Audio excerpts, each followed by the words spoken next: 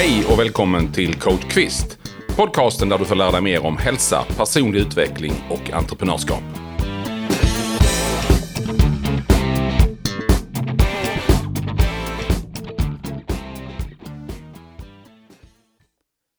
Tarmfloran. Så viktig är den för ditt välbefinnande. Kan man äta sig frisk och lycklig? Ja, det kan man faktiskt. Kosten påverkar både din tarmflora och ditt välbefinnande, så du kan påverka ditt mående med rätt enkla medel helt enkelt.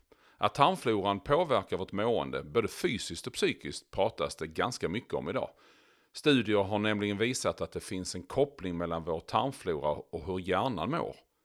Hela 90% av kroppens lyckohormon serotonin produceras i tarmen, så vad du äter kan med största sannolikhet påverka ditt mående. I juli 2016 publicerades en studie från University of Newcastle i Australien där forskare konstaterade att personer med mag-tarmproblem oftare även har psykiska problem. Tyvärr är det inte helt enkelt att veta om man har en bra eller dålig tarmflora, men vissa saker kan indikera om magen mår bra eller inte.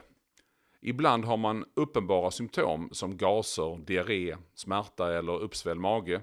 Man kan ha IBS-symptom som gör att man reagerar kraftigt på till exempel vitlök, lök och fiber. Och sen mer diffusa symptom som nedstämdhet, energilöshet eller orkeslöshet och viktproblem. Men även immunförsvaret kan kännas svajigt. Tyvärr är det inte alltid så lätt att förstå sig på magen. Men att få ordning på sin tarmflora behöver inte innebära en stor livsomställning. Du kan göra ganska stor skillnad med relativt små förändringar. Att få en balanserad tarmflora kräver en viss kost. Vi har alla olika tarmfloror och därför olika utgångslägen och behov. Så testa dig fram och se vad som fungerar för just dig. Överlag behöver vi äta mer grönsaker, så implementera det i alla dina måltider. Riv vitkål, ha i bönor och linser i maten eller ät rotsaker som du gjort i ugnen och som fått kallna.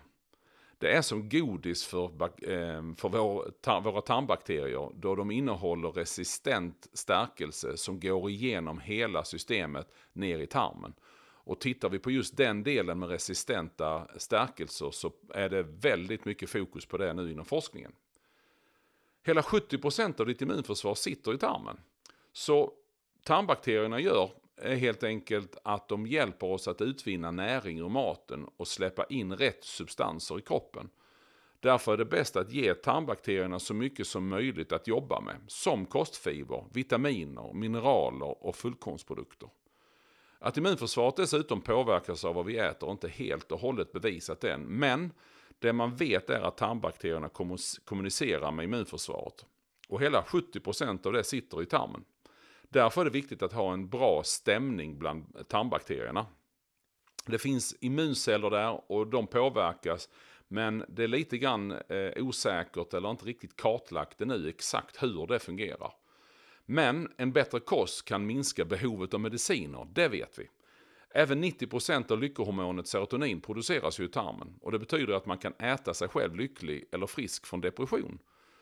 Ja, det kan faktiskt vara så, men det är inte 100%, för vi har ju också gener och arv och miljö som vi påverkas mycket av. Men till stor del skulle vi kunna undvika en del mediciner som till exempel antidepressiva mediciner. Om vi åt lite mindre, lite bättre, rörde på oss regelbundet, så skulle vi kunna undvika den typen av mediciner i ganska stor omfattning. Men omvänt så kan man ju också se att man kan äta sig själv deprimerad. Det finns ju faktiskt, man tittar på många studier på det här med hur det går med kopplingen mellan vad vi äter och depression. Scientific Report publicerade till exempel en analys som visade att personer som äter stora mängder socker som läsk och bakverk löper ökad risk för att drabbas av psykiska störningar. Människor som äter mycket socker och mjölmat har större benägenhet att utveckla depression. Och när man känner sig nere kanske man känner att man får ett sockersug, men egentligen så är det ett psykiskt tillstånd där man kopplar det till sockret, och det kan finnas många olika triggerpunkter till det. Lite intressanta siffror i det här sammanhanget att ta upp. 70%, så stor del av vårt immunförsvar sitter i tarmen. 800. Så många olika arter av tarmbakterier finns det och alla är oerhört viktiga. 1,5 kilo. Så mycket väger bakteriefloran hos en människa. Källa här är Nationalencyklopedin. Och vad ska vi då äta för att hålla tarmen glad? Ja, mina rekommendationer är aloe vera, kål, kalla rotsaker, bär, grönsaker och frukter. Kostfiber i alla möjliga färger och former. Honung och tillsatta bakterier i olika produkter. Jag hade väl inte rekommenderat direkt mejeriprodukter eftersom inte jag är en stor fan av just mejeriprodukter. Men i mindre omfattning så kan vi också käka mejeriprodukter utan större problem. Och viktigt också för tarmen är ju vår fysiska motion. Vad är det då vi ska undvika för någonting? Ja, det är ju framförallt socker.